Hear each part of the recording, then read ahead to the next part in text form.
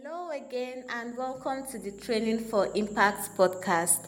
I'm Damilola, and we are on a series titled Before You Start Dating. If you've been blessed by the series so far, do well to share and follow up on your friends to follow through the discussions.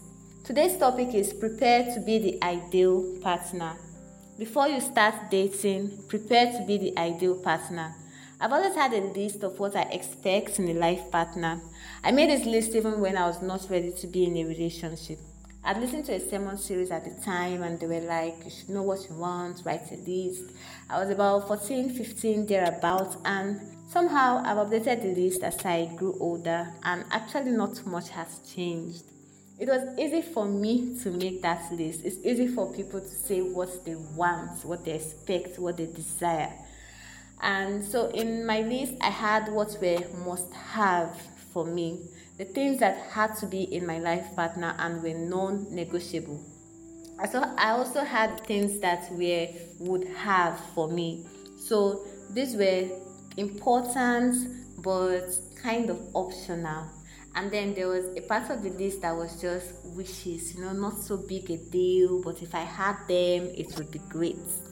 You might not have a list, but I'm hoping you have it. If you don't have a list, write one. It's just good to write and have clarity about what you expect and what you want, so you don't just accept anything that is thrown at you.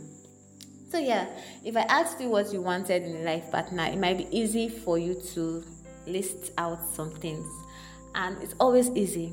So, but God taught me an important lesson. He asked me, if this ideal person in your list comes to you, would you also be the best gift to that person? Have you learned the lessons that you need to learn? Have you developed the characters?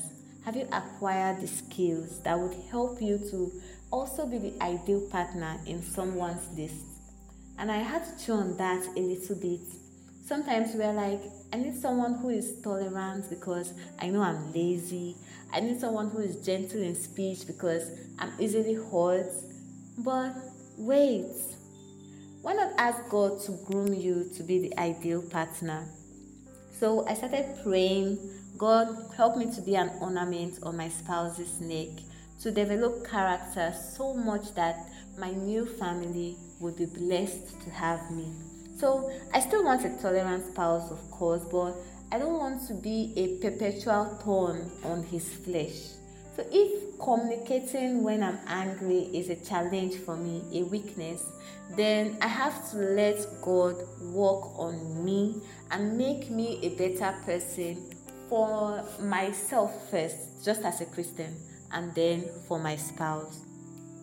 Also, I learned to pray prayers like, God, help me to be more patient to people's faults, because love would require patience. So we don't grow in a void. Hosea 4 verse 6 says, my people are destroyed for lack of knowledge. So yeah, we need knowledge to grow. We need knowledge to improve on our characters and get better. So I would say read good books. I recommend the book Adventist Home. And when you read it, don't just look for the part that talks about what your spouse should look like.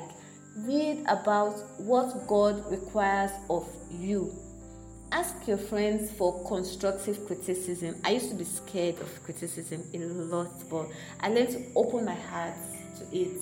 When people correct you, don't get so defensive, don't get offended, don't push them away. Think of what you could do to be better. Because like I said in the previous episode, our friendships are to help us to identify our strengths and even identify our weaknesses and get better. So how do you handle your finances?